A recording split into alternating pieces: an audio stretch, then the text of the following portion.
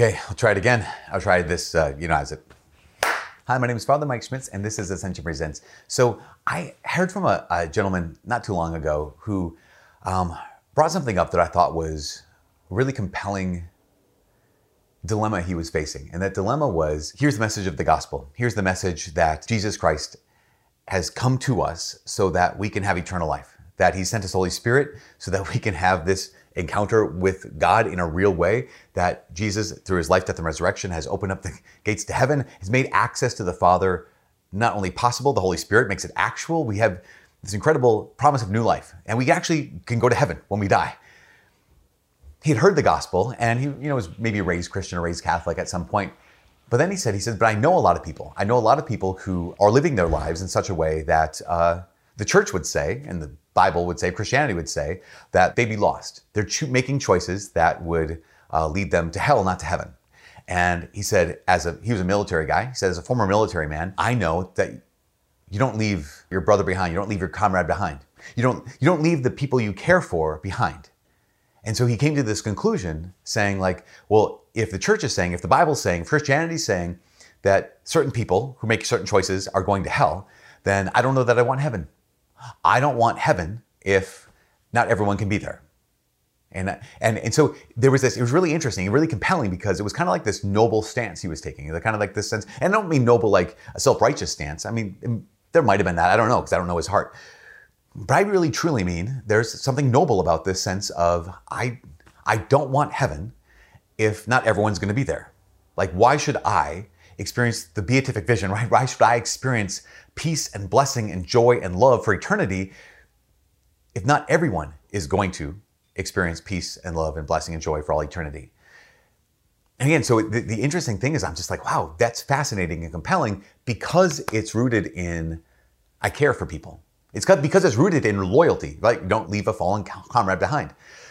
But what's kind of the problem with this? What's missing here is maybe what I might say is a proper understanding of really what's going on when it comes to Christianity and Catholicism. The first thing I want to say is this, is that the church has never condemned anybody, meaning the church has never said, so-and-so is in hell. We've never said that, ever. Why? Because Jesus told us not to, right? He says, judge not lest ye be judged. He says, condemn not lest ye be condemned. We don't know the reality of a person's heart. We don't know the secrets of a person's heart. So we can see their actions. We can see oh no, by these certain actions, it appears that this person is choosing sin. They are choosing sin. I don't know if they're choosing hell. We don't know. We don't know the circumstances of a person's heart. We can judge actions, right? We can judge decisions, but we can never judge a heart. So the church has never condemned someone. So keep that in mind. The church has never said so-and-so is in hell. That's important because it leads to the next thing, which is God desires that all people be saved. So it's not as if, well, there are certain people that God made who are destined for hell. It's the heresy of double predestination. There was a guy, John Calvin and some of his followers, who have said that there's this double predestination, that God predestined some people to heaven and he predestined some people to hell. We don't believe that. We believe that what St. Paul wrote to Timothy is that God wills that all human beings come to knowledge of him and come to salvation. We believe all human beings, that's what he wants. God wants that all human beings, he wills that all people come to salvation. He makes himself accessible to everyone. Again, in a way that's known to God alone. So heaven is not a gated community in the sense that some people are not allowed in.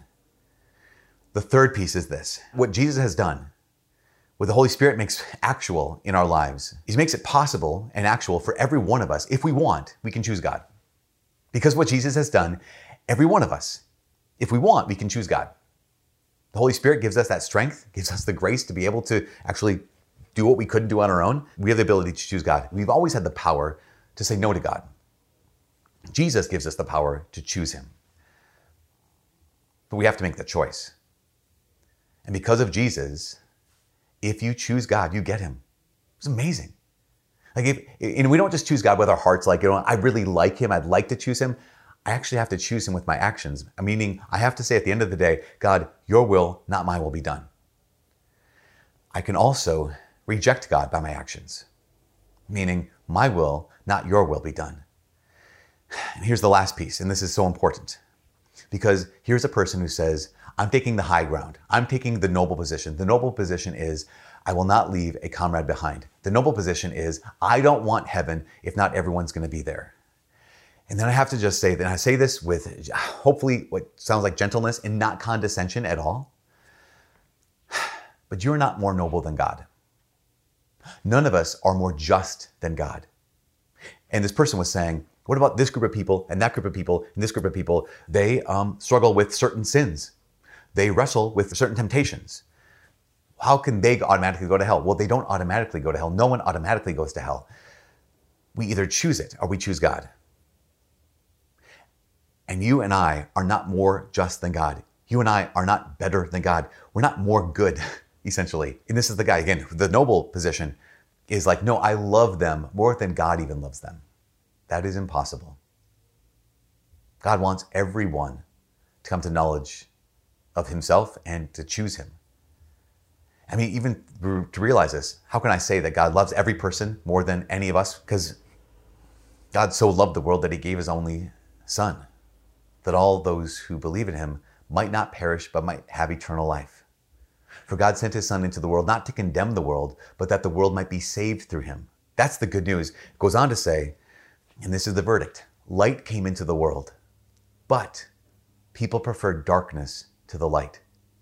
What God has done is he's revealed, I am for you. Every person, regardless of what their temptations are, regardless of what their struggles are, what their sins are, God wants everyone. But we have to choose him. And it is not actually more noble to say, I am more just than God. I am more loving than God. This is the hard word. You're not. But it's also the good word. You're not. I don't want heaven if not everyone's going to be there. I don't know that you know what you're saying. Maybe you do. Maybe you do. But what I'm saying is that God is love.